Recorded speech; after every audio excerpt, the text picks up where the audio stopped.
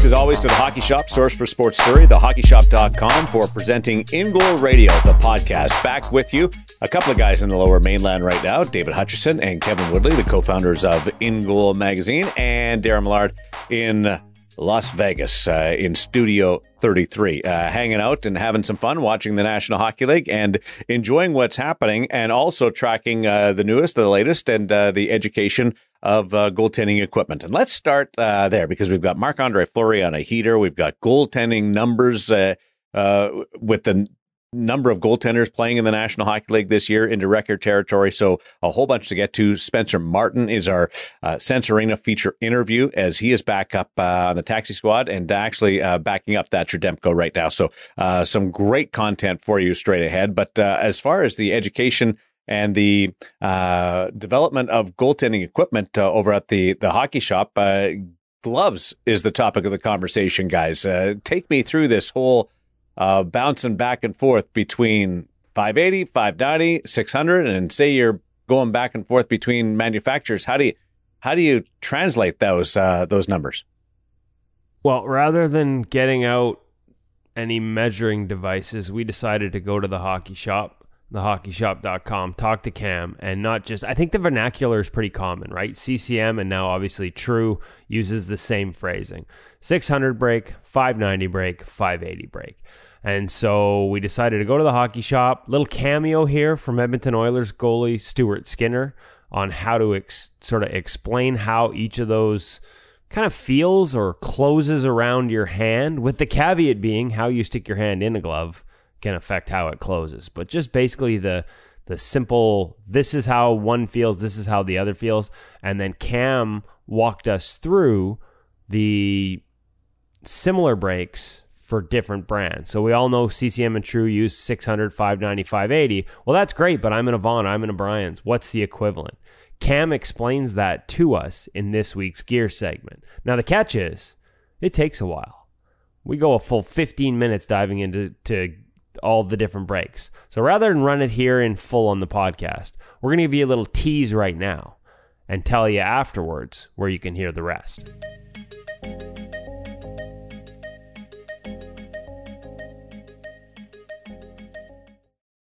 We're standing in front of the glove wall here in the Hockey Shop goalie department with Cam Matwiv to try and get a better feel, a better understanding of glove breaks. I think, frankly, we've got the definitive piece. Our reviews over the years of CCM equipment have talked a lot about the 600 break, the 590 break, and the 580 break, which, whether other brands want to use it or acknowledge it, is frankly become an industry standard for how a glove feels. Outside of maybe Brian's, everybody else has models that roughly fit within those guidelines. So we thought, for those of you who want a visual representation, a video that you can go back to over the years and not just see how those breaks are supposed to feel in your hands, but what other brand models will match the breaks that we think of when we think of that CCM 600, 590, and 580. We're going to turn it over to Cam to walk us through it. But first, let's hear from Stuart Skinner of the Edmonton Oilers, a goaltender who has used all three breaks, to talk about how he went from the same order we're going to go today: 600, 590, 580, in that order. So nice. I used to do 600s, and then I switched to 590s because I could catch a little bit better. And then I got called up. I think it was my first time I got called up to the NHL, and Smitty was like, what the hell are you using? And I was like, oh, this is the 590. And he like kind of just showed me the 580, and I was like, oh, do you like this? He's like, if you wear it, you'll never change. So I wore it, and then I ordered it, and I've never changed since. I mean, I love the 580. Okay, so there you go. Stuart Skinner started in the 600, went to the 590, and then after practicing with Mike Smith, quickly found himself in the 580. Let's now go to Cam to describe how those gloves feel differently and get a visual representation, try and get a feel of how it's going to fit on your hand, how it's going to close around your hand, starting, Cam, with the 600.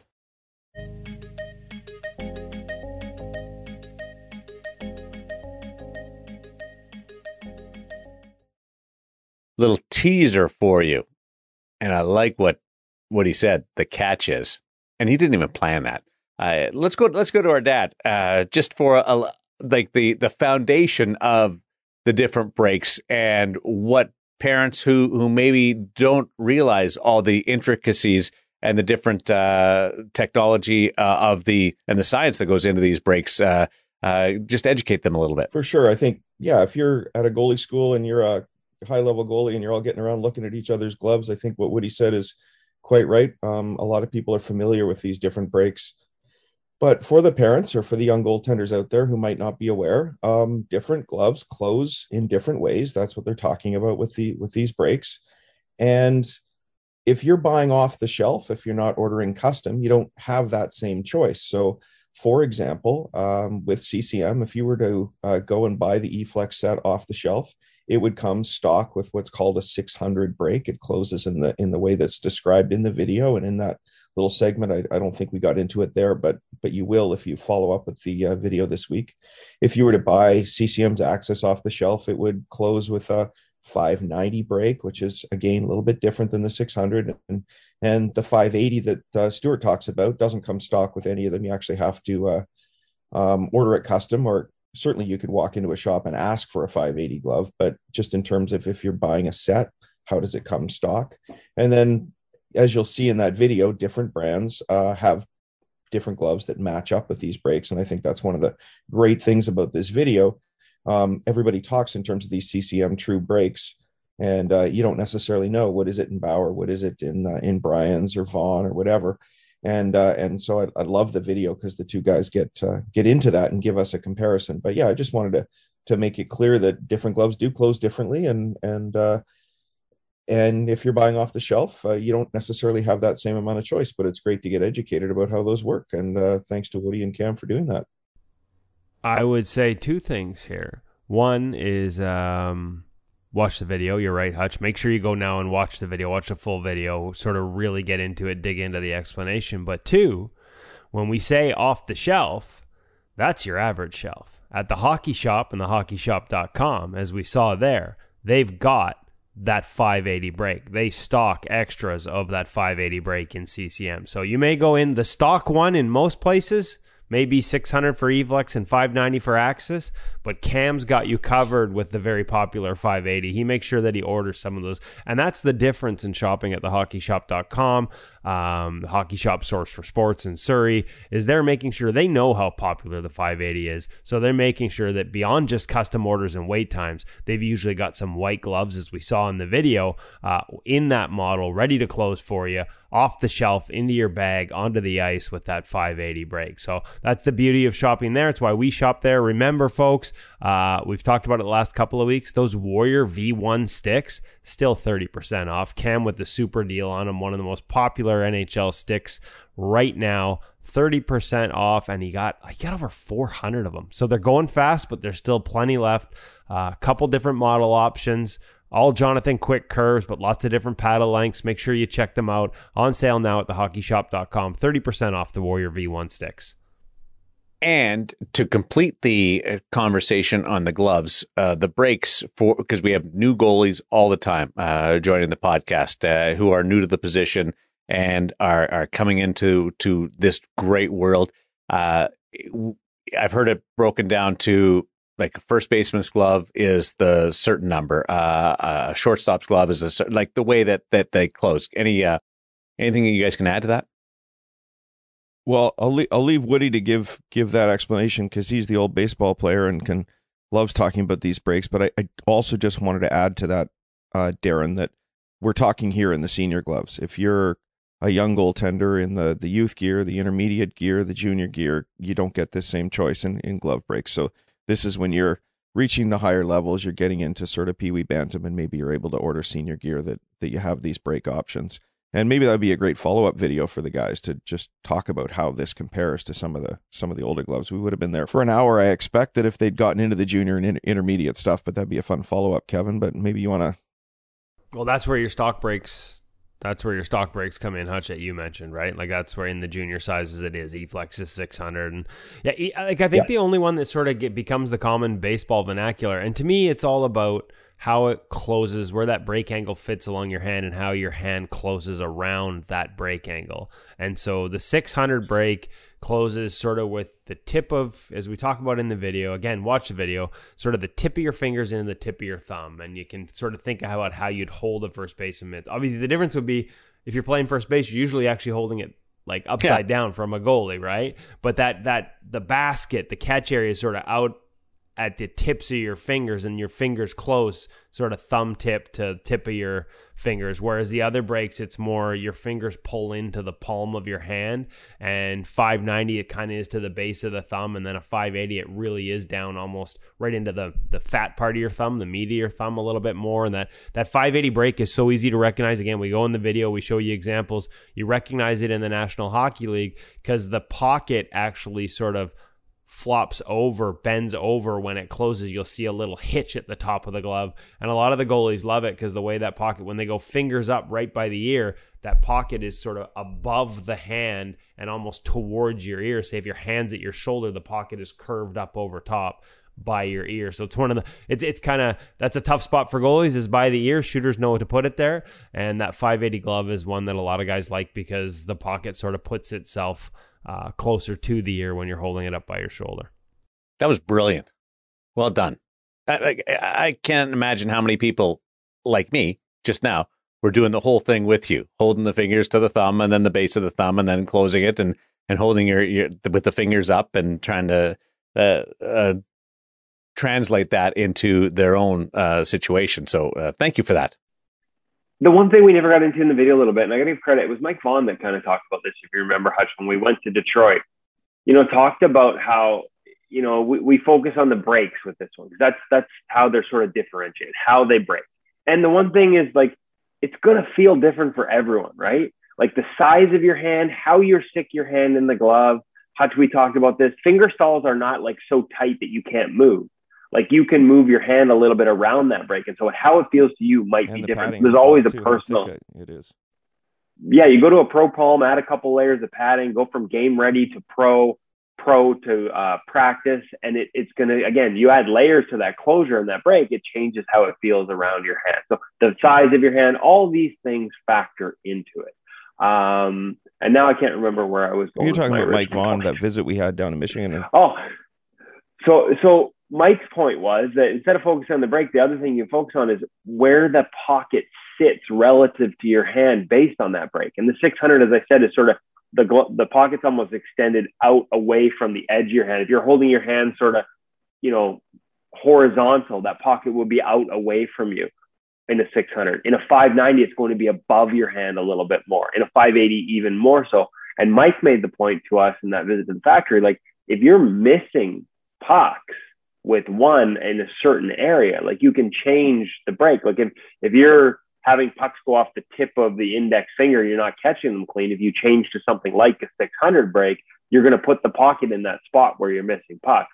I find I notice that when we're adjusting for testing, when we get a different break in for testing, if you've been using a 590 for a long period of time, you'll instinctively put your hand where you think that pocket is to make a save. And the pocket on, say, a 600 is in a different spot, and it will hit the glove in a different area and not necessarily go straight into the pocket. But it's just a different way of thinking about it. If you're missing pucks in a certain area, you may be able to change the glove break and sort of put the pocket in a better spot for you. Thank as a goalie. You. Because I was using the GP21 in 1981, and that had a different break, and that explains why I'm missing some of these pucks now, Hutch.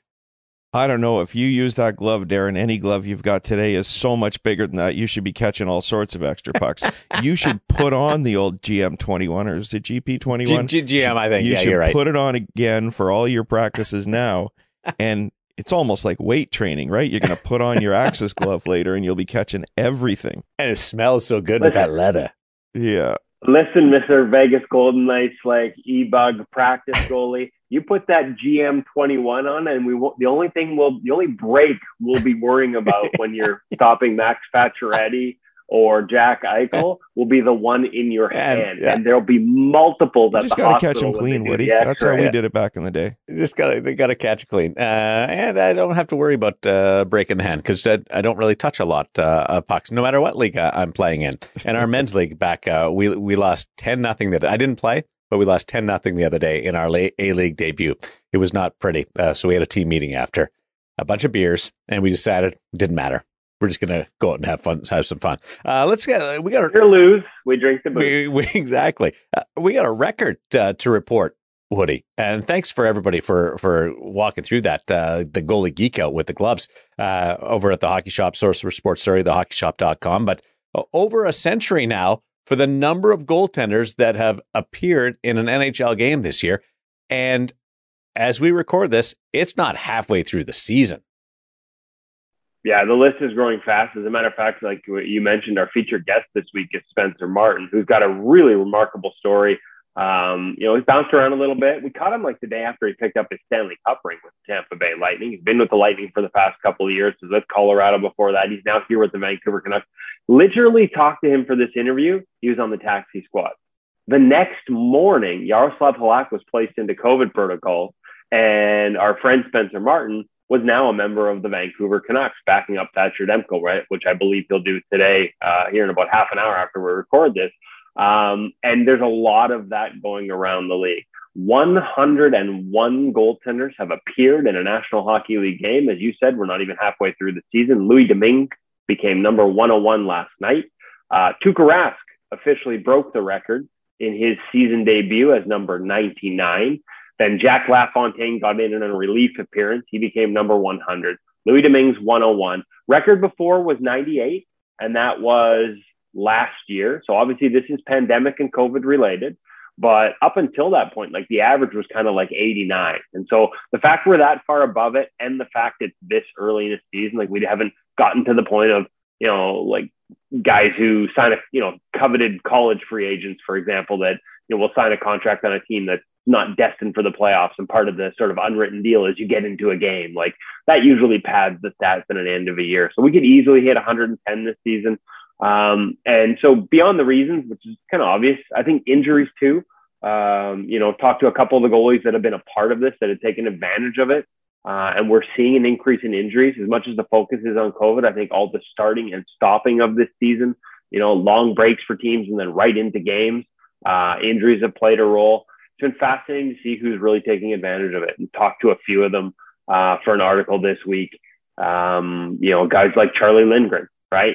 Kind of in that Jordan Binnington mode, where a little older, been around the American Hockey League a long time, never even got a chance. Remember Charlie, like Charlie didn't even get into it, like with all the goalies getting into games last year with the Montreal, he didn't get into one. They never gave him that opportunity last year. So he gets it now with St. Louis. He goes 5-0-0 with a .958 in that opportunity. He's made some changes in his game in terms of how he plays the rush, a lot less flow, a little more sort of just a lot less reliance on rhythm and timing in his game right now in terms of how he manages the rush and traffic. And so a lot of great opportunities. Louis Domingue, a guy who was barely in the NHL and thought his career might be over, was quite emotional. I covered the game when he finally got into one late last season with the Calgary Flames. Well, just how hard being a taxi squad guy was last year. Kind of reinventing himself right now with the Pittsburgh Penguins, and our good friend Danny Chioda has really bought into some of the tracking mechanics as something that seems to have turned a light on in Louis' game, and is playing really well. He makes his season debut last night, stops 40 of 41. So opportunities all over the place, and a lot of guys are making the most of them. I talked to Curtis McElhinney. He laughed. He's like, man, like in the old days, guys didn't give you this shot. Veterans were not opening that door for you. He remembers in, I think it was 08, 09 or 07, 08, Kiprusoff, both years played 76 games. They fly into Colorado. It's supposed to be McElhinney's start. I don't know if the second end of back-to-back, but based on his description, it must have been, because it was 3 a.m. as they're pulling into the hotel on the bus. And Mike Keenan's telling Mika Kiprusoff about Glenn Hall playing 500-plus straight games. And what do you know? Curtis McElhinney's scheduled start, not so much. Kiprusoff played great. Curtis played 6 games that year. So guys did not want to open the door, even a crack before. And now we're seeing it busted wide open at a historical level. For whatever reason, it's opportunity. And for a lot of guys, it's opportunity they might not otherwise get, and good for the ones that are taking advantage of it. Remember, Mike also had Grant Fuhr when he played knocking on 80 games that year. So what I get out of that is if Mike would have coached Glenn Hall, Glenn would have pushed his streak up to like 920.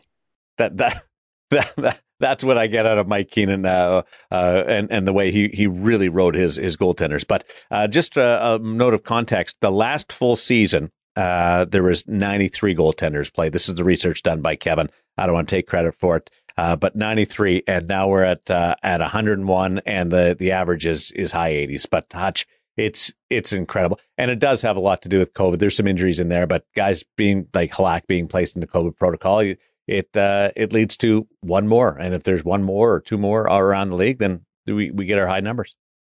It opens the door and gives opportunity, just like you opened the door and gave Kevin an opportunity to talk about all 101 of those goaltenders in his answer to your question. The mistake was yours, veteran goalie. You never should have opened the door. Okay, Kevin. Yes, sir. Your assignment, if you choose to accept it, most goaltenders used by one team in a single year. It's a good question. And I don't know the answer to it, and I don't expect you to know the answer to it, but I'm curious if we'll get that record this year as well. I'm wondering if we already have.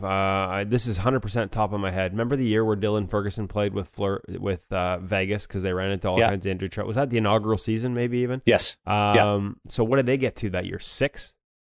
Well, there was Fleury, Dansk, Subban, Legacy, and Ferguson, 5.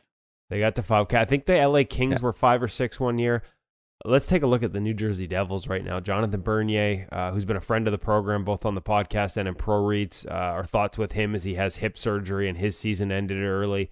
They've had a lot of COVID issues as well. They had, just the other day, they had an equipment manager dress as the backup in an e-bug role.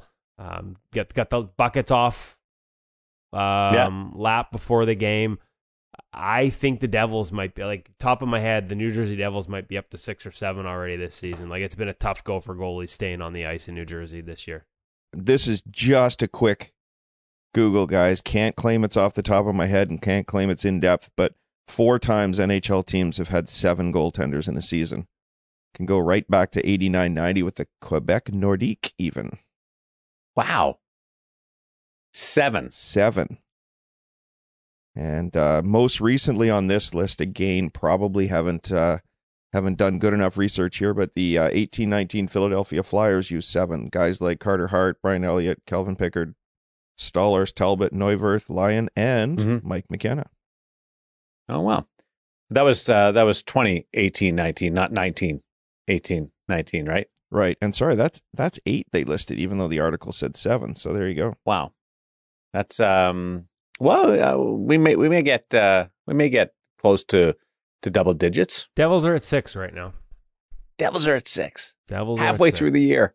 Halfway now, a lot of through these same guys will be cycled back when you do get healthy, and then if you run into more trouble, they'll get cycled back. But it's when everybody goes down at once that it becomes crazy. John Gillies, right, is another opportunity guy who is in the ECHL and in St. Louis, and then now New Jersey, who's getting some looks and being able to see it. I saw Ben Bishop doing the Dallas Stars intermission the other day, so he's not after his halted comeback attempt. He's actually just joined us in the broadcast booth, so it's nice to see him. Tallest broadcaster I've ever seen in a hockey broadcast. Should mention that. 100. Any idea? Like any guesses on what we'll get to? Does it end up being 110? I'd say, like, honestly, at first I thought like maybe this is the peak, but like, you know, it's funny because this is what Charlie Lindgren said, and it's what Spencer Martin said to me too. Although I don't think we were recording for this interview at the time.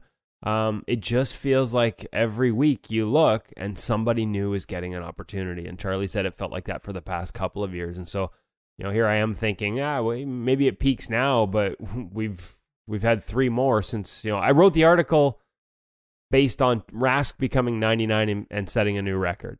And it published 2 days ago, and we're already 2 above that. So at the current pace, I think 110 is very realistic. Remember when we talked about the moving chairs in the off season and you didn't want to be left without?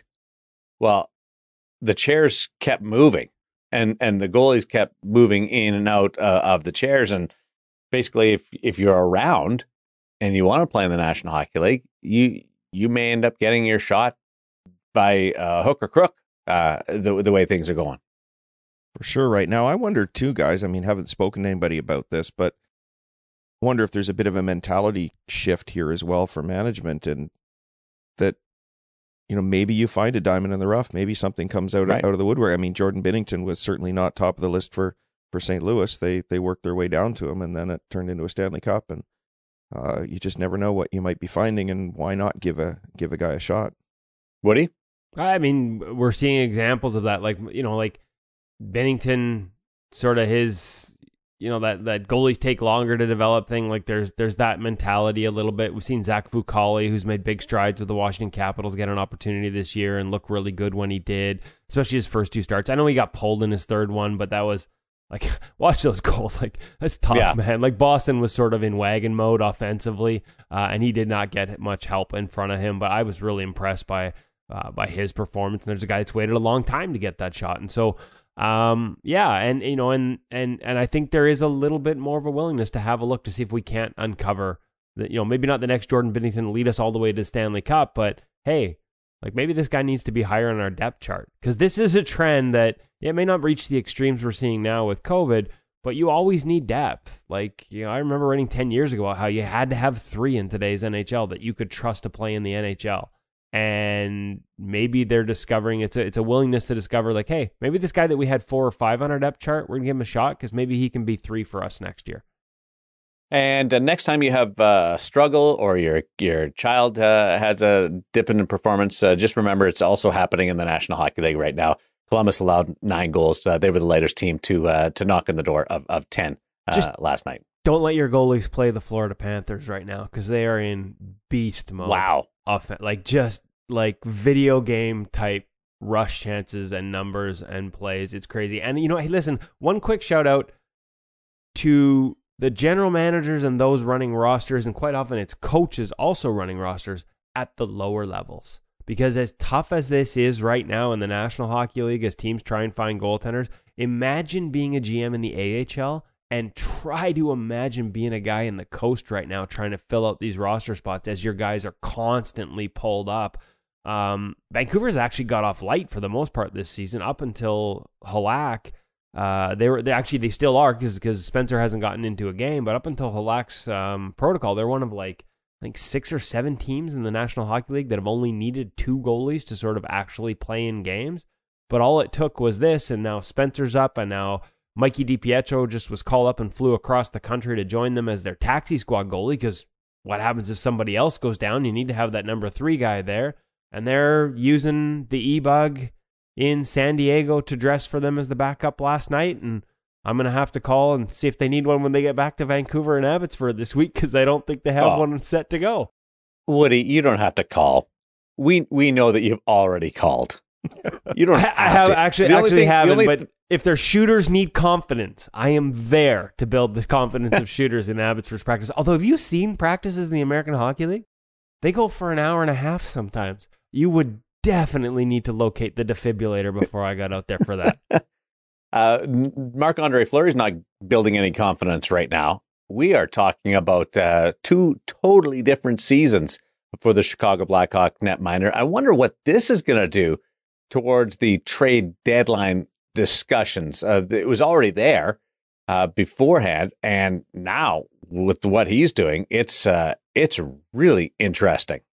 Yeah, he had an 874 for the first month, and since then he's just on when I ran the numbers last was 924, but he's added another shutout to that, so he's probably up closer to 930 again. For a while, he's running 955 after the coaching change. Structure in front of him.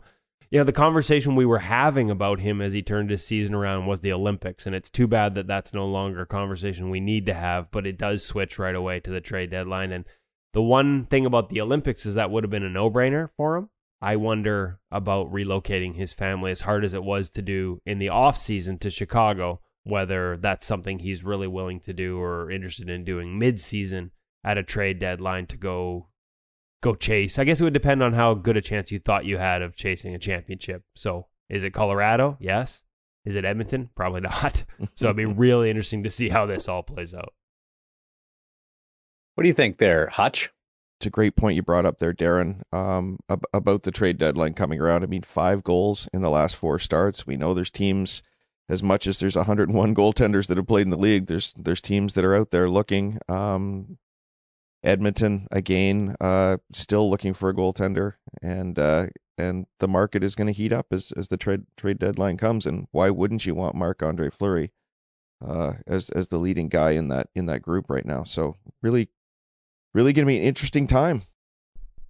He's also chasing career numbers as well, padding those stats and piling it up. Can you do that better with a contender down the stretch? You'd have to think so. Do you think he finishes the year in Chicago, Woody? I have no idea, because I do think this, like, he's going to have the option. I just think it's a personal decision, and probably none of us know without having talked to him. You know what I mean? I think it is more of a personal decision than anything. I would think that organization grants him the respect, especially if he's willing to come back. And given how good he's been, would grant him the respect of making that decision. So I can tell you this, though, if you want to read about how Marc-Andre Fleury has changed his game amid all this, you should head over to InGoalMag.com as a premium subscriber. We had a nice little breakdown. I had a conversation with Flower early in the year on an actual change in his game that he made since leaving Vegas, and he made it on the advice of Kevin Lankinen, adding a little overlap to his game. So we ran some numbers, we ran some video, we put together an article, we added Marc-Andre Fleury's comments about what he likes about the overlap compared to using RVH and VH, some of the situations he specifically uses it in. You'll see it'll become evident when you watch the video. So nice little breakdown, and just, again, another feather in my mind in the cap of a guy who's already headed to the Hall of Fame on the first ballot. Already has 3 Stanley Cup rings, has a Vezina Trophy, has a Williams H. Jennings. He's the reigning Vezina Trophy winner, and he's willing to adjust his game after 18 years in the NHL based on watching, observing, and discussing something different that his playing partner with all of 19 NHL wins is doing on the ice. I think there's a real lesson in there at every age about, sort of a willingness to try new things and adapt. If Marc-Andre Fleury can do it at this stage of his career based on watching a guy who's, got a long way to go to catch up to him, then certainly little Johnny, little Susie can listen to the new goalie coach who wants them to try something different.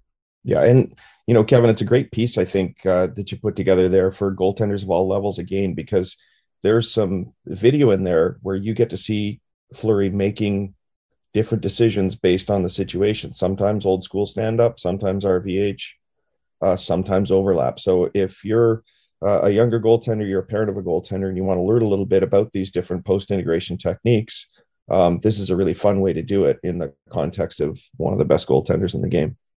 I loved watching him do the old school stand up. Darren Elliott and I would stand up on where we would watch games and just giggle. This is the only sort of downside of him going into an overlap is I could not believe when I ran the video and ran the numbers, and thanks to Clearsight Analytics, because imagine how many games I would have had to watch to find every instance of him. But thanks to Clearsight, I can sort it by where the shot is coming from on the ice and what type of shot. So it allows you to dig down quite quickly into the types of chances that are likely to lead to those save selections. I could not believe. And he told me in the interview, he's like, yeah, sometimes I like to just stand up. Yes. And I'm like, but I couldn't believe how often. Like, out of 38 chances I looked at 2 years ago, because that was the comparable, because that's how many he had faced this year of those types of chances. Yeah. So I just went back to the first 38 of last season. He went straight stand-up, pads against the post like an old school of Evgeny Nabokov 10 times on 38 chances. Like, it was... He really did go old school stand-up. So he is the model when all the people yell on the internet about just stand up. Marc-Andre Fleury that proves on some shots from some angles you absolutely can. And he will tell you why he adopted the overlap in that conversation with Kevin Woodley. And it does have something to do with that whole concept of that opening when goaltenders go down. When announcers say it, they go, why doesn't the goalie just stand up? Well, there's something to that in that discussion. A shout out of the week goes to Quinnipiac and the NCAA. Hutch, you discovered something that's just incredible right now. Yeah, and I'm sure if you're a big follower of the NCAA hockey, this isn't news to you, but we don't get the chance to follow it quite so much. Just happened to be scrolling last night and discovered, congratulations, Quinnipiac goaltender Yaniv Peretz with his 7th shutout of the season. He's one off the program record. Former in-goal radio guest Michael Gartig had 8 there. Peretz has played 13 games, guys, and he's got 7 shutouts already. So more than every other game. Goals against average of 0.8. And I was interested because, of course, we also know that another former guest of the show, Devin Levi, at Northeastern, is making himself as a very significant Hobey Baker candidate, having put up 8 shutouts. And I thought, well, so how does Yaniv compare to Devin? And so I did a little bit of looking around, and turns out the two of them played Bantam AAA together, both from the same hometown, Dollard des Ormeaux, just a suburb of Montreal. And so it's really a fun story. Trains in the summer also with another friend of the show, Marco Marciano. So congrats to Peretz and wishing him well for the rest of the season. We got a great Montreal goaltending battle going on in the NCAA. We do. 2 things out of that. Peretz is really talented. And number 2, he's already got more friends than I've ever had in my life. Based on all the good friends that he trains with and the goalie partners. Hey, hang on. I only mentioned 2 guys. You've got us. Be nice. I'm still kind of breaking in with you guys. Sometimes I get the feeling from Woody that I'm just a colleague. I'm not really that friend caliber just yet. Just more. Yes, we need to take that road trip to Vegas to prove it to him. More coworker with Woody. I miss one Christmas present, and this is what I get. Keep an eye on that. And if your number's being retired, you're going to be a guest on In Goal Radio, the podcast. Henrik Lundqvist coming up. Pekka Rinne is coming up. 2 great ones. J.S. Shiger has his number retired by the Halifax Mooseheads. He's coming up. So just a comment, guys, before we get into our feature interview. We have a bunch of great interviews coming up. A bunch of great interviews. Little phone tag, little scheduling tag with Henrik Lundqvist, but should have that one in the can this week ahead of his big night at Madison Square Garden. Little text tag with Pekka Rinne, but we've got that one set up hopefully here in the next week as well, ahead of his jersey retirement, and then an outdoor game for the Nashville Predators. And Hutch has got J.S. Shiger lined up for this week. So tons of great guests, tons of great content coming soon to the In Goal Radio podcast. What are you going to talk to Jiggy about, Hutch? Well, gear for sure. Yeah? Right. I mean, along with Francois Allaire, an innovator in gear, so I'm really excited to learn a little bit more about that. Happens to work in Montreal at TVA Sports with an old friend of mine, Michel Godbout, so I'm going to have to see if I can get some dirt, speaking of friends, on one of my old goaltending buddies, and looking forward to the chat. It's one we've been looking forward to for a long time. Woody and I were lucky enough to skate on the ice with him in Montreal years ago at a CCM event, and I know Woody's enjoyed chatting with him in the room for his whole career. So I'm really excited about this one. He had good mask game too. I liked what he did on his bucket over the years. Let's slide. Yeah, go ahead. Did you know that one of his great masks was actually painted? I just popped into my head as you say that. Well, he had a mask painted by Francois Allaire's son, FX Allaire. Really? Yeah. As did Lou. I think it was with the Avs. Yeah, I think he painted one for Luongo as well. Those were actually really sharp, really good stuff. That's very cool. So there, just a couple of little tips for you, Hutch. I know that you're always looking for help on these interviews, and there's a couple from us, just on where to go. Thanks, we're always here to lend a helping hand or a suggestion or just tell you what to do. Without you. I know what you do without us. You'd have a lot more peace in your life. That's what would happen. Our feature interview brought to you by Sense Arena is Spencer Martin up with the Vancouver Canucks right now. This is just a fascinating conversation, and he's so honest, and he just there's the guests that are just ready to talk, and he was ready to talk and just loves to discuss goaltending, and the stories about getting a Stanley Cup ring and a Stanley Cup were all cool, but also what he's changed in his game, what he's stuck with his game. And it's all brought to us by Sense Arena VR, Hutch. Sure is. And if you're interested in getting into Sense Arena, if you've been hearing everything we've had to say about it and all the great pros that are using it, you want to try it now, they've got 30% off an annual license. And of course, if you use the code IGM50 at checkout, you'll get a further discount as well. guys, there's so much into Sense Arena. It's really hard to get it all into one little week chit chat here. I would just like to remind everybody that one of the things it does great, as soon as you get into it, you can try this goalie skills assessment, and you're encouraged to do it periodically as you go along. It will tell you not just what your save percentage is, but how precise were you on your angles as you were moving into shots? What was your precise reaction time? How well did you track the puck? It's amazing. Even just that one, guys. I'll do a few reps in Sense Arena. I'm thinking, I'm tracking.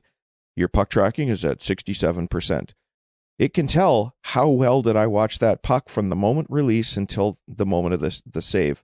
And whether you want to use their review tools so you can turn around and see how you actually did, or if you just want to go on that stat and then have it make you sort of drill in and do a better job of tracking the puck or tracking the play, which it also gives you a score on. I think these things just give you feedback that is so precise that you can't get on the ice. It's an incredible tool. And then that goalie skills assessment feeds into them giving you some suggestions for what you should be doing in your training. So there are just myriad ways that you can augment your game through Sense Arena, augment the feedback that you're getting as a goaltender in ways that your coach just can't do on the ice. And believe me, the role of the coach is never is still just as important as it ever was. But this is just a way of augmenting what you're doing that you can't get on the ice. So encourage people to try out Sense Arena like more and more NHL pros are doing. And I'm sure it's going to make a difference in your game. Absolutely. I did that skills assessment the other day, and I was impressed at how deep it went when it flashed up on the screen. It said, "Have you tried tennis?" I thought that was cool. I mean, it really does go all the way down the list of your various skills. You joke about that, but I wouldn't be surprised if that came along one day. And I don't mean in Sense Arena, but I do come from a sports science background, and I know that national federations go around testing young athletes so that they can say, this is what your skills are most honed in for. And, my case, it's for absolutely nothing. You should just go talk about it. But yeah, we do talent identification in athletes. Would love to see if somebody's working on something in the VR space. Have you thought of walking a dog? Because I think that's what you'd be really good. That's what it tells me. Woody.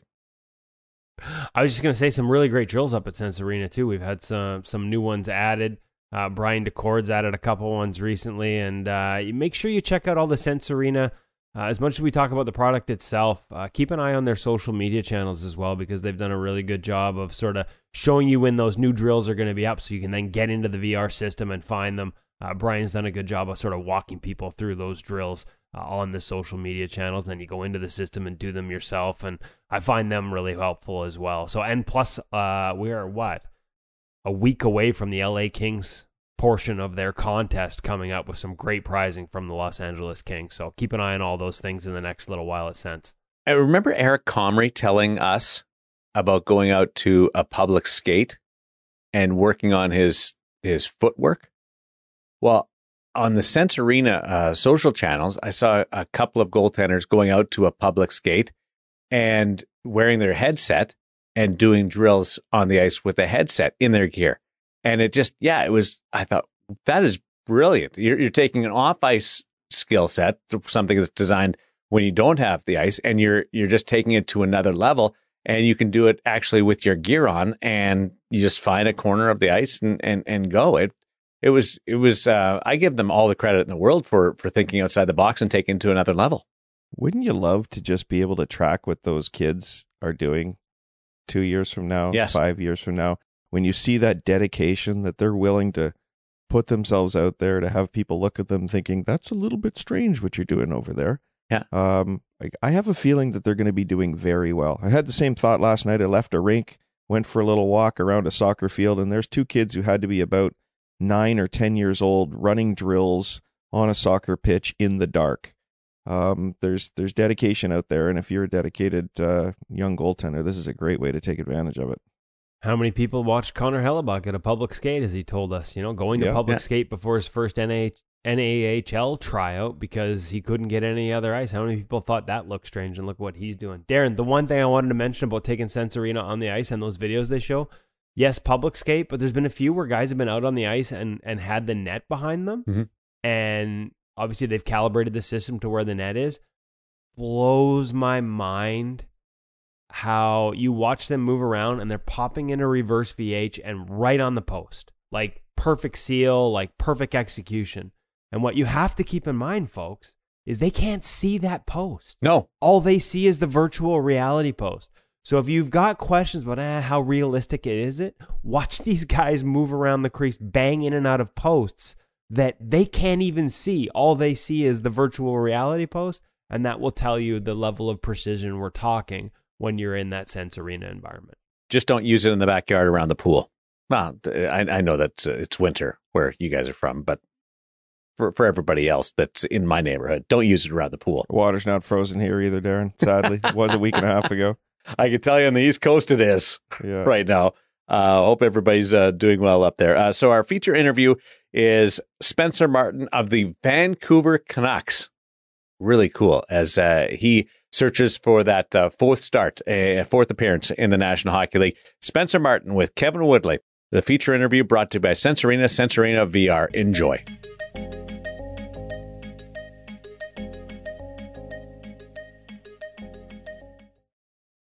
Excited to be joined on the podcast by Spencer Martin, but I got to admit, it's a little weird. He's been in Abbotsford playing with the Abbotsford Canucks for a large chunk of this season. We've had conversations out there. I was hoping to do this in person, but the way the world changes, we've now got him sort of live in person, but over Zoom because he's with the big Canucks and on the road in Carolina. With the NHL club. Everything's changed halfway through the year, taxi squad duties. But the good news is, well, not only are you on that NHL per diem right now, but you got a chance to go through Tampa Bay, and pretty darn exciting day by the looks of it yesterday. What's that like to get a Stanley Cup ring? Yeah, well, first of all, thanks for having me. I mean, I would have loved to do it in person too, but it's cool to get to chat and to get this to happen. So thank you. And pretty cool timing for me getting called up to this taxi squad. Obviously, I didn't see this coming with COVID hitting and there being a taxi squad window again, kind of similar to last year. But going on this road trip, we go through Tampa, and yesterday they gave me my Stanley Cup ring for being a part of the organization last year. But I wasn't sure I was going to, I didn't expect a ring at all because obviously I didn't play a game. But it just shows like how classy that organization is and how generous. And honestly, I was kind of speechless when they gave it to me. I wasn't sure what they were bringing me in for, whether it was like a little, just to catch up with them. And, I really, it left me with no words, but it was extremely cool experience. And they gave me a ring the year before too. So it was, just really cool and nice to be seeing everybody while I was in Tampa as well. Okay, so you didn't expect it. I got to ask, now you're on the road. You still got another 3 on this road, including back-to-backs, and so you're packing and you're moving and all that. Like, what do you do with it now? Like, is it like locked away in a safe? Are the equipment guys safeguarding it? Like, how do you make sure that priceless piece of your life does not go missing between now and Vancouver? That's it. Once I got it, I realized like I might have to wear this on the ice for the rest of the road trip. I'm not letting it out of my sight. But I asked Jenner because Jenner was with the Bulls last year, obviously, and he said he locked it up in the safe at the hotel. So I follow in his lead and trusting that. But yeah, I was pretty stressed out carrying it around. Yeah, I would be too. I just put it in there with the passport because then you can't go anywhere. There's no way you're going to leave it in the safe if the passport's in there too, right? Maybe that's some good advice. Yeah, and they gave me a little miniature Stanley Cup as well, and just carrying it around yesterday, I felt a little bit funny being on the taxi squad carrying a Stanley Cup ring, but nevertheless, it was pretty cool, and I appreciate it more than I can even thank them. Well, I want to get into this year, and you've transitioned to the Canucks and new voices and new coaches, and it's something you've done a couple times in your career, but maybe let's just stick with Tampa Bay. Like, what was that experience like? What do you learn as much as you want to be, maybe get into games and be a different part of it? What do you learn being a part of that run, in that capacity, practicing with the guys, I'm guessing, on a semi-regular basis, being out there, to make sure they have a target for their practices. So Vasi's resting. What'd you learn? I learned a ton. I mean, just to experience guys to experience Vasi, but not only him, but just like the leadership that they have there and the energy that they had around their team and just being professional and, just being in that environment was huge for me. Like I honestly, at times, you hate it to just be kind of, working your butt off and, not playing as many games as you love. And you feel like you want to be a gamer, you want to play a ton of games in the American League or, even in the NHL. But just to work with Franz and to get extra reps and just kind of take a step away from, when you can take away from being, having a game the next day and, kind of look at your game and, be able to work on things and have that much time before you have to play your next game. I feel like that was super beneficial. And I feel like that's really benefiting me this year. Can you give us any examples of some of the things you're able to focus on in that environment versus, like you said, having to manage working on something new with resting and making sure you have enough energy levels for a game when you don't have to worry about the game? What kind of things were you focused on? And are there, when you talk about benefiting, what kind of things do you think are paying off now that you changed or worked on? I think I was able to just take an more honest approach to, when I'm assessing my own game. Like and myself as an athlete as well, because, when you have a game in a couple of days, you're really just trying to build up your own confidence and make yourself feel as good as you can. But really, when I knew that I had a couple of weeks or a month or two, I was able to just get in the gym and basically, become a better athlete than I've been in the early years of my pro career. So I think that was like a most black and white change that I made.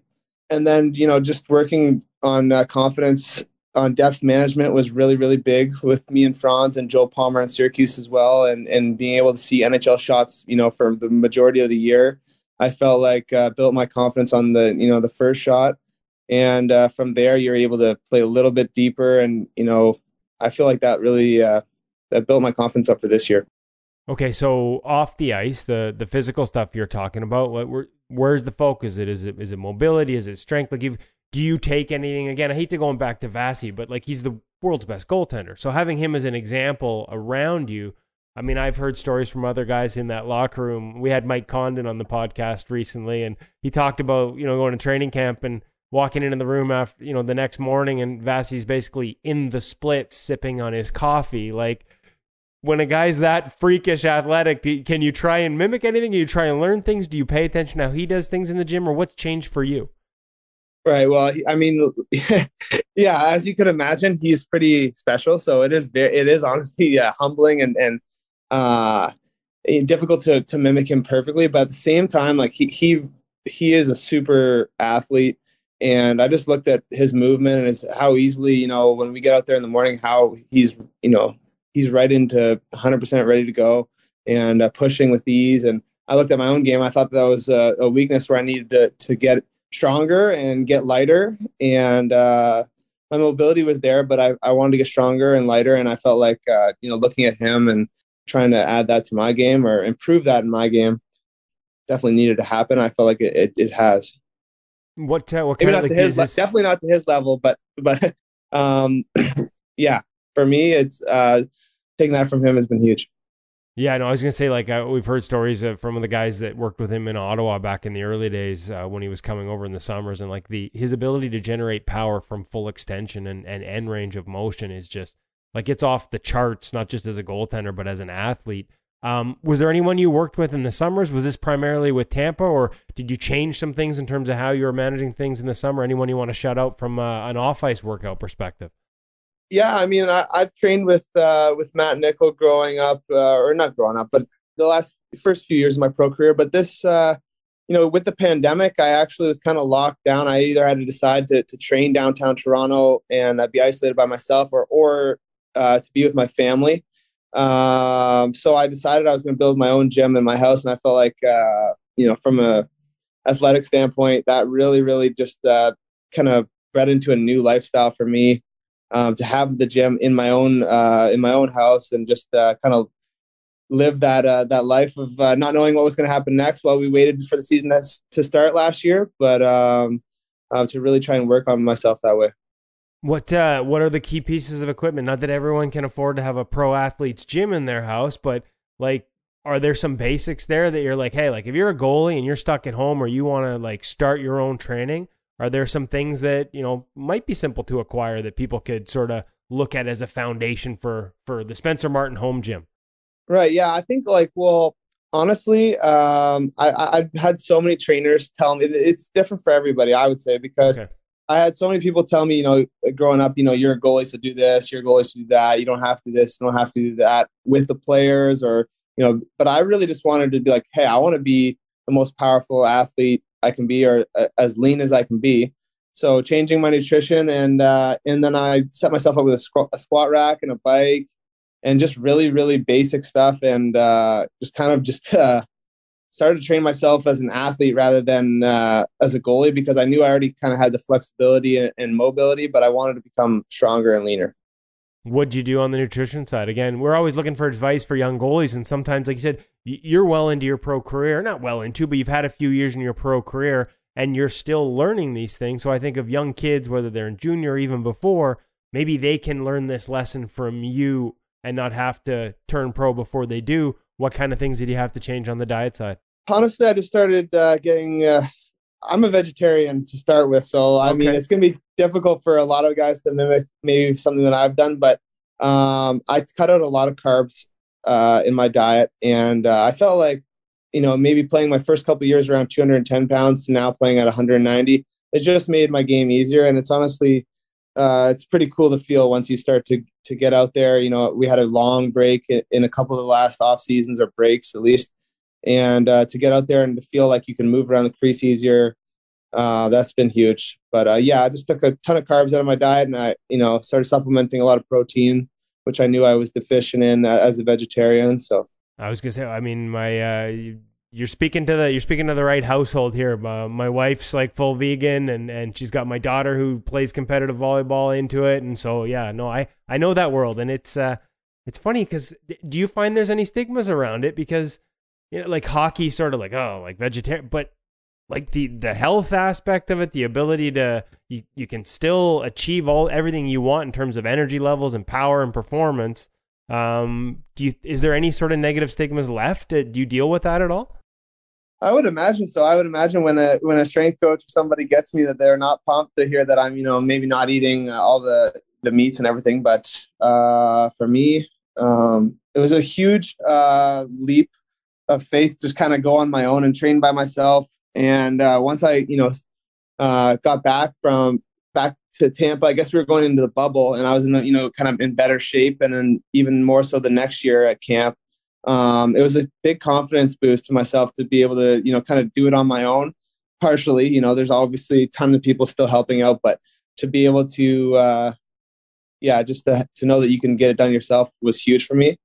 But I started supplementing a lot of protein. Yeah, inflammation. Like, I mean, I know we've talked to other athletes on the podcast, and I've had some conversations with other guys that have made that switch too. Just, especially in a position where, how your hips feel, how your legs feel the day after a game. A lot of people that have made the switch seem to like what it does from a recovery and inflammation standpoint. Yeah, well, I've actually been a vegetarian my whole life, but okay, there you go. Okay. But I had a heavy carb diet beforehand to kind of make up for energy wise. But I've had an ACL injury and I've had 2 meniscus tears on both knees. So just to take weight off, take load off the joints has been incredible for from staying away from swelling and staying away from pain during practice. It's made a big difference. Okay, well, I didn't mean to turn this into an episode of the Food Network. I apologize for that. Let's go back to depth. Let's go back to the goalie stuff. Depth management. You talked about altering that in Tampa Bay. So when I hear depth management, like that can mean so many different things to so many different goalies, depending on where they're coming from.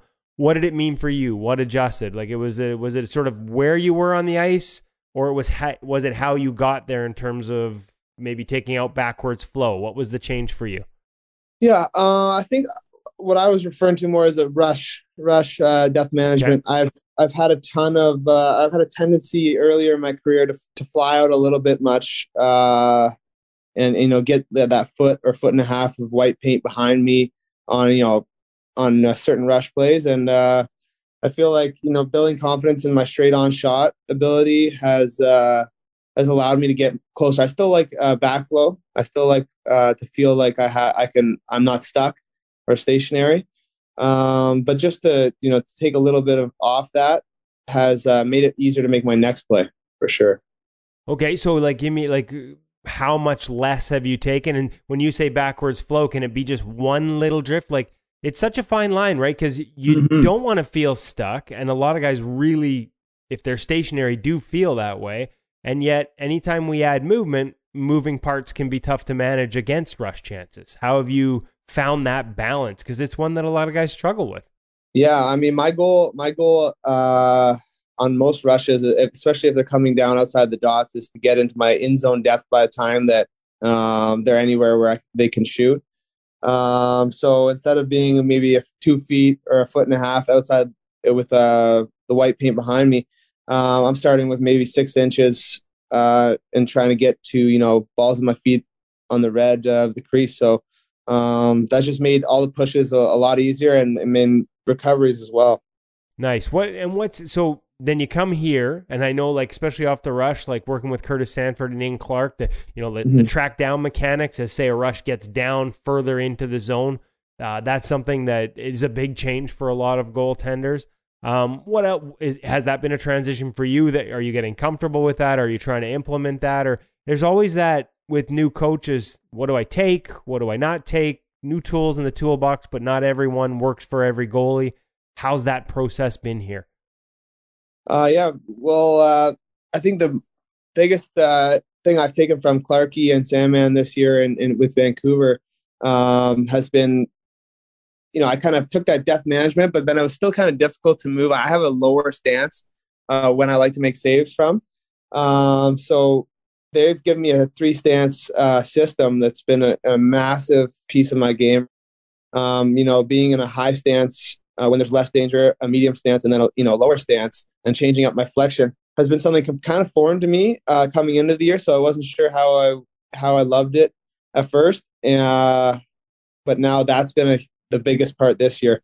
So like off a rush play, you'll probably see me a little bit taller, and then reading the play when there is a shot, getting down in my lower stances. So were you pretty much like, as soon as that plays over the blue line before, you were sort of into your save stance? Yeah, my goal in the past was to kind of stay pretty level no matter what. So whether it was a rush or an in-zone passing play or the actual shot, I would try to be pretty much the same level.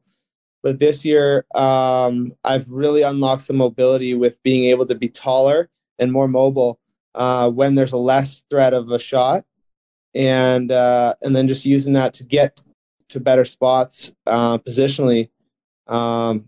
It's been unreal this year. How much energy are you saving, do you think? As soon as you go tall and narrow, like we think of, a save stance or your low stance, I guess, in their system, you're really, there's a lot of flexion. There's a lot of sort of muscle tension. I know Clarkie believes tension is the enemy of goaltending, but it's a lot of work to hold it. It's a lot of work to move out of it. When you can go upright, tall, and narrow, it's probably a lot of kids that are listening to this for advice right now. When that plays out on the perimeter and you can get tall and narrow, do you feel like that saves energy as the game goes on as well? Oh, for sure. I mean, and just in those plays that, you usually bog you down at, in zone, especially on the power play, when they're working up top, I'm working in my medium stance, taller stance, depending on the situation. And it's just making everything easier to, all my spots easier to get to. And that's allowing me to kind of, have a clear brain for reading the game. And, when you're so low and intense and you're kind of working really hard, I find it extremely difficult to read the game. So, working in my high stance has really unlocked that for me. Now, is that tough adjustment, Spencer? Like if you were playing the other way for so long, even though you'd made other changes to your game, like that's not, it almost sounds simple. Oh, 3-stance system, but like where and when on the ice and what situations you use each one, that's not a snap your fingers adjustment after this many years as a pro. What's that process been like for you? Because, especially you didn't get to play early this season, but since you have, you've really had a ton of success. I think 5-0-3 or 5-0-2-1, however they want to list it. 921 save. Like, things have gone really well when you got back in the games. How have you what's it been like to find that comfort level? Sorry. Yeah, I mean, like you kind of touched on it there. I hate to say it, but when you move to a new organization, it would be nice to work with the goalie coaches for a few months with low amount of game action, so that it really made it easier to adjust. I mean, obviously, I would have played all the games from the beginning of the year if I had it my way, but that time that I took to commit to it, really, I needed that time because right at first I was using it, but it's the commitment that really makes it work. And, being able to commit and play with confidence in, switching those stances and switching into a save stance right before a shot definitely took some time to get used to. But like you said, I think I played like one game in the first month and a half or 2 months of the year. So that gave me a lot of time just to buckle down with Sandman and Abbotsford and to work on it just tirelessly. And now it feels completely natural. But no, it was not a snap your fingers adjustment. What that transition? Because when a lot of people think of it from sort of we can kind of, I think most goalies listening to you talk can visualize what tall and narrow upright stance looks like, and sort of medium and then down into your save execution. Do you have to be careful as a goalie that transition is somewhat of a smooth process? Can it be dangerous a little bit to sort of go sort of have a hitch almost, like one to the other, where it's dramatic and maybe a tell? Like if shooters are like, do you worry about that at all, or does the transition from one to the other become almost seamless for you? And I just asked a really pointed question. The key is just not to go. I would say I avoid going from tall to just right into the low. I mean, I'm trying to get to tall when there's really, really no threat, or a very low threat of a shot that's going to be challenging. And use that medium stance because in the medium stance you have kind of an average amount of flexion. If people listening can imagine, and you can move and you can make saves. It's like the best stance for me. So I'm working with that stance the most, and from there to a save stance wouldn't be that immediate of a change. But honestly, watching Mikey and Arturas, but especially Mikey, because he's been in the system a little bit longer, and watching his adjustments and how he uses this exact system has really helped me because he's pretty, he switches pretty quick, like bang in, right before the shot. So at first I didn't like that. I was like, oh, for me that doesn't feel right. Like I want to be kind of more smooth. But, just like I said, having a little bit of time off and being able to try things, I've really started to use it, and I've really enjoyed it. Have you had to keep an open mind? Like, as you've changed, you started your career with the Colorado Avalanche organization. You had Francois Allaire, the legend, shout out, should be in the Hall of Fame, past guest on the In Goal Radio podcast. You go to Tampa Bay, you've got Franz Jean, you've now got Ian Clark and Curtis Sanford. You've had all these different voices. How do you approach that as a young pro? Do you have to try and stay open to everything? Can there be a danger at times of trying to be too open and going away from what your foundation you think it needs to be, or you just kind of sort of constantly have to be open to adjusting your foundation? Well, I think I've been lucky enough to where the people that I've worked with have given me stuff to given me knowledge, but not told me that, you got to be looking like this, tomorrow in the game. Like Clarky and Sandman, they're like, hey, let's be open-minded and let's trust the process in practice. And then once we're in the game, like just play your game, and then we'll go from there. And that's just made me feel extremely confident when I'm in there, that I don't have to, play any certain way that I don't feel like playing. But, I'm seventh year pro here. I've got 3 games in the NHL, so I'd be pretty stubborn to think that, I need to learn and add things as we go here, so that I can, hopefully get back to get to a level that I can play in the NHL. And I know you work with Andy Chiodo now with the Pittsburgh Penguins in the summer. He has been a steady influence for you for the past number of years. Blending what you get from different voices in season to what you're doing in the off season, what's that process like, and what's your focus like when I guess it's shifted over the years when you go back to sort of training in the summers? Yeah, I mean, it's really just all about, if you look at the NHL, there's usually even within one team, there's going to be 2 goalies that are playing pretty different from each other, and often in cases. So just picking what works best with my body and what works best with my game and sprinkling it in has been, it is that that fine line, right? Of like trying not to force yourself to do certain things and find what works with you easily. But at the same time with those, like this year with the stances, I kind of just pounded it in there when I wasn't sure at first and had time to do that. And it ended up working out. So I'm really just trying to stay open-minded and realizing that, being humble enough to know that I can add things to get better here. Let's have a little fun.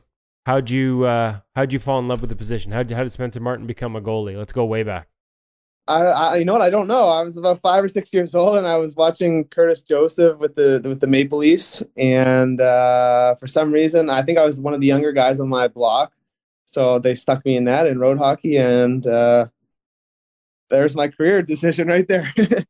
Well, it's usually one of two things, to be honest. Like we're 153 episodes in, and like I don't want to say to a man or to a woman, there are different versions of the stories, but it's usually the gear or an older brother that to play with them, or an older sibling, you got to go in net. So I guess in your case, it wasn't necessarily a sibling; it was just the road hockey game forced you in. Yeah, I think the road hockey game had me go in there, and then from there, I was just putting the mini stick net in front of the TV and mimicking the goalie instead of the player. So my parents were pretty cool in letting me get right into it.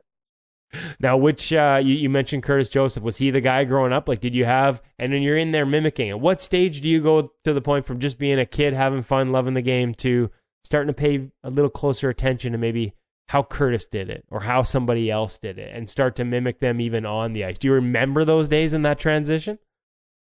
Yeah, I had a great goalie coach, Ron Mays, when I was, just starting, and he still works in Burlington, Ontario, and he's so he kind of got me going and technically, and I think I just loved it. I don't know if I can't really remember when I started to say, okay, this is when I need to start focusing on, really trying to be a certain type of goalie, but I was super competitive and just love playing goalie right away. Okay, so you end up in the OHL. What was, like, Ron was your first sort of goalie coach? So at a young age, you had a goalie coach? Like nowadays, it's, and you're kind of in that transition area from an age perspective where in Canada, we would have seen a lot of guys have a goalie coach from a really young age. When did you first start working with Ron, and how did things change as you sort of graduate up into major junior and start thinking about your career that way?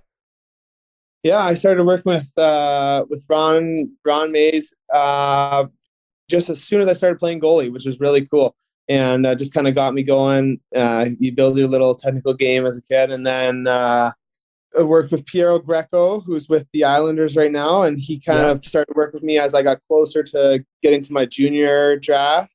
And I was one of those guys who was really lucky enough that my parents put me in everything, every resource they gave to me to become a good goalie young. But it is interesting to me to think about like the kids, like when I wasn't working on reverses, back in the day. So it's kind of nerve wracking to think about some of the, the new edge work that's coming in with the younger guys, and thinking about how I started doing that maybe when I was 17 or 16 instead of real young. Well, Curtis Joseph is a guy, I remember having this conversation late in his career. I think it was all the way to Arizona before he learned the concept of proper leg recovery. And if I'm not mistaken, it might have even been Piero Greco in the off seasons where he learned it, watching the kids get up off the proper leg to recover, and he was still getting up off his dominant leg every time. So there's always a chance to learn. Even, there's a guy who, in my mind, probably should be in the Hall of Fame, and he'd already had that career to that point. Right. Yeah. No, that probably makes sense. When I was younger, I pretty much let it fly as far as technique. I feel like I'm starting to bring it in every year, even until now. But watching him, and there was no reverses back then, but there was a lot of battle, and that was probably where it started. Is that like, if you had if you were starting again, would you say, hey, I want to just go out there and go on instinct early? Would you want technical coaching from a young age? And this is kind of a tough question to ask you as you're in the middle of your pro career. You're too young to have kids yet to have to worry about this, but we talk a lot about development of goaltending in Canada, and maybe can there be too much too soon from a technical standpoint? Do you need to learn to just skate and react on instinct? I'm putting you on the spot here with a tough question, but where would you come out on that one, having sort of maybe gone through both sides of it early? Yeah, I feel like I honestly would lean towards, building instincts and just being good on skates. Like my parents put me in power skating with the players. I was the only goalie out there in full goalie gear to try and, just work on edges and just be on the ice as much as I possibly could. So that was pretty cool. And I felt like that was a huge part of it for me. But yeah, I think the technical side you can get down pretty quick, but the instincts and just, being a goalie is what I would lean to first as a young guy. Okay, junior experience, under 18s, gold medal with Canada. Get a shutout at the top prospects game. What are your memories? What are your biggest memories of junior hockey? Is it some of those achievements, Team Canada, or is it just more overall the experience of it? Yeah. I mean, there's so much, especially when you're around your draft year, those cool experiences that you get to have. And I was lucky enough to get drafted in my hometown team in Mississauga and living in Oakville. So, to get to experience all that right close to home and with my family watching, I was pretty blessed. So I look back at those days as the glory days, but now we're in pro. So We have more glory days to come, my friend. I got to ask one last one here because I've kept you longer than I should, which is kind of a bad habit of mine. But you mentioned doing your power skating in gear, and I know gear wasn't maybe what attracted you to the position, but I happened to look up some old photos, and you've sort of always had really high style marks. Like you've had some sick setups over the years. I was looking at the Mississauga one, the Reebok, I think it was an XLT or might have even been a P4 with the tan with the blue stripe on the sort of retro Right. tan. Got some sick Bauer gear now and with the Lightning last year. Style matter? Oh, hey, I don't like how you said the gear didn't attract me to the position because Okay, that's so a it huge was part of it it. for me. I love the style. I love the style. Okay. I've had oh man, I don't even want to say this, but I've had some goalie coaches pull me back a little bit. Not even goalie coaches, teammates, older guys, been like, you sometimes you relax. But I've absolutely loved to play around with my gear and then have some flashy stuff. And maybe that's what's missing right now. Maybe I need to get a little more color in my stuff. But Not on the outer edges, not in Vancouver.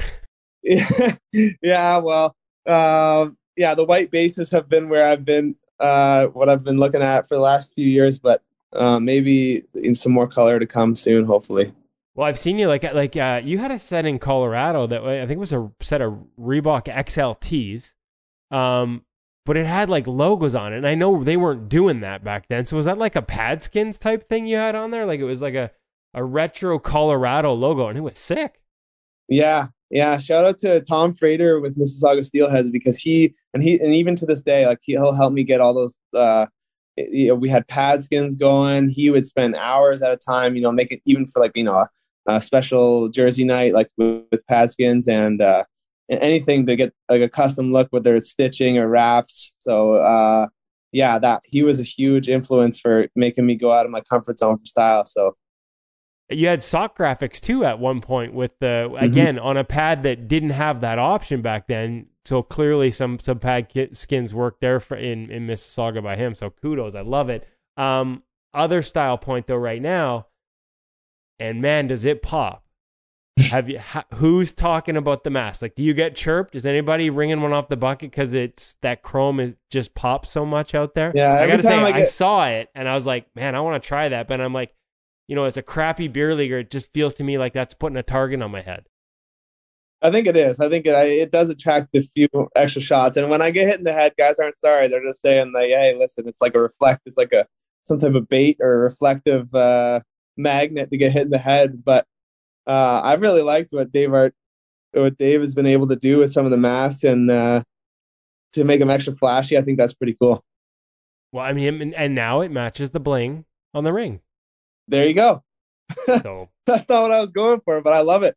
I mean, you got to match. Hey, just anybody says, like, if anybody chirps you about how bright that chrome helmet is, and by the way, I'm a massive fan of it, and the feedback we got when we put it on Instagram was just off the chart, so a lot of people like it. But just, hey, it goes with the rings. Got to have the bling. I like it. Yeah, I don't know if I don't know. I'm I'm catching up in Taxi Squad Stanley Cup rings that I am with games played in the NHL, so I better not say that. But but I love being a little bit flashy and enjoying the position. Well, we love that there's some style there to boot, and I know the other parts are going to come as well. Spencer, thanks so much for taking the time to talk with us and catch up with us today. We've really enjoyed it, and I know our audience is going to as well.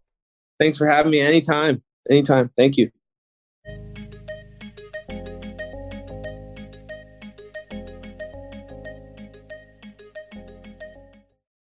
Best road trip ever. Taxi squad called up to the NHL, and during the course of the journey, you pick up your Stanley Cup ring and the miniature Stanley Cup that every Stanley Cup winner gets. It's hard to top that. Now, get a start, get an appearance, yeah, but that's a heck of a journey, and thanks to Spencer for sharing some of that. Just a cool dude. Yeah, and hey, and some stuff in there. Obviously, you heard it talking about the 3-stance system, which is something you hear a lot with the Vancouver Canucks and Ian Clark and his goaltenders here about sort of, too low, too wide, too soon. A lot of guys sort of get into save execution stance as soon as that puck is across the blue line. You waste a ton of energy, you limit your movement, and so they want to make sure you're in that high, narrow, upright stance. And I thought Spencer did a really good job of sort of walking us through how he's adapted and what it means to him, and some lessons there, I think, because I do see it at all levels where guys are just, again, in some cases it limits your mobility. There are goalies who are good enough to move out of that save execution stance now, like they can fly around despite being, what used to be considered low and wide and locked in. But man, are you wasting a whole bunch of energy doing so. And so there's spots on the ice where you just don't need to be in that spot, and being a little higher, a little taller allows you to see the game better too, because you're looking down over traffic a lot more than trying to find pucks around it. So good lesson there from Spencer that I think it definitely applies to all the goalies who have had success here in Vancouver under Ian Clark, and one that I think a lot of goalies at different levels can apply as well. I like his comments about backward flow, that he continues to hold on to that a little bit. Yeah, and it's funny because Charlie Lindgren, same thing. Like, he's changed. And we talked about him earlier as one of those 101 goalies and .958 save percentage in 5 games with the Blues, and what's changed since Montreal, where he played 24 NHL games over 6 seasons. A big part of it is changing how he manages the rush, and less flow, but not no flow. And so you can still have a little bit of flow in your game. It's just, I think I don't say we're past it, because some guys still do it. Tuukka Rask plays with as much as anyone. But it's really hard when you're a couple feet out and moving that much every time the puck's coming into it. So guys are just getting a little more conservative with it. But it doesn't mean you're stuck. It doesn't mean you're stationary completely. The 3-stance idea, Hutch, does that throw a different look at the shooters at all? Or do you think it plays any role in what the offense is seeing as they control the puck in and around the zone? Or am I overthinking that? You're overthinking it, because not many shooters are smart enough to look up at the net. You're right. Shooters are dumb.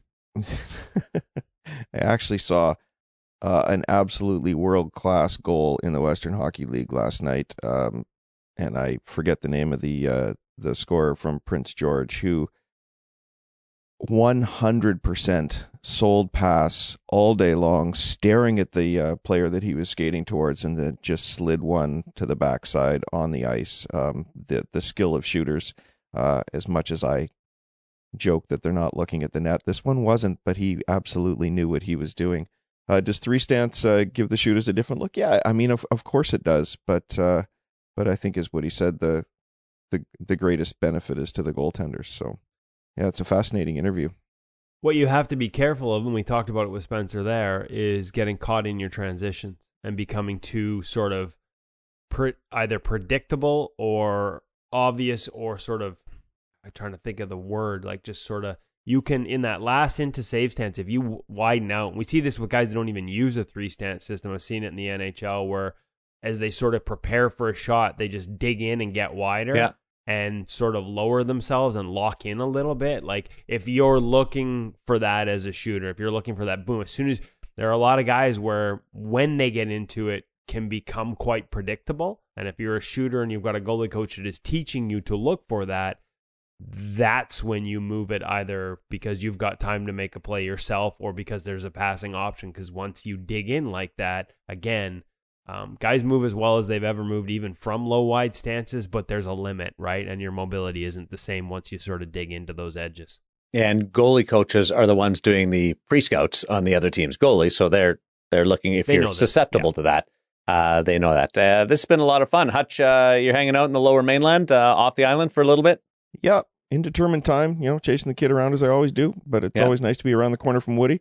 You guys going to get together at all, or just going to stand on opposite sides of the street and wave to each other? We went to a hockey game together a couple nights ago, so yeah, we do our best. We do our best to hang out and talk goaltending whenever we can. Nice to be a friend instead of a colleague of Woody's. And actually hanging out with another guy who's done some work with InGoal is our old friend Greg Ballack as well. So cool. It's good to get together. Nice. Still haven't invited him over for a hot tub yet, though. Yeah, I don't want to see this body in the hot tub. I'd have to wear the old 1832 bathing suit that covers everything before I'm hopping the 18th, the onesie. Yeah, that's right. Here's Hutch in his wetsuit, jumping in. Great to catch up with you guys, as always. That was a big 45 minutes off the top, and a lot in there, geeking out on goalie numbers, as well as want to remind everybody, Pekka Rinne, Henrik Lundqvist, J.S. Jaguar, all coming up on In Goal Radio, the podcast.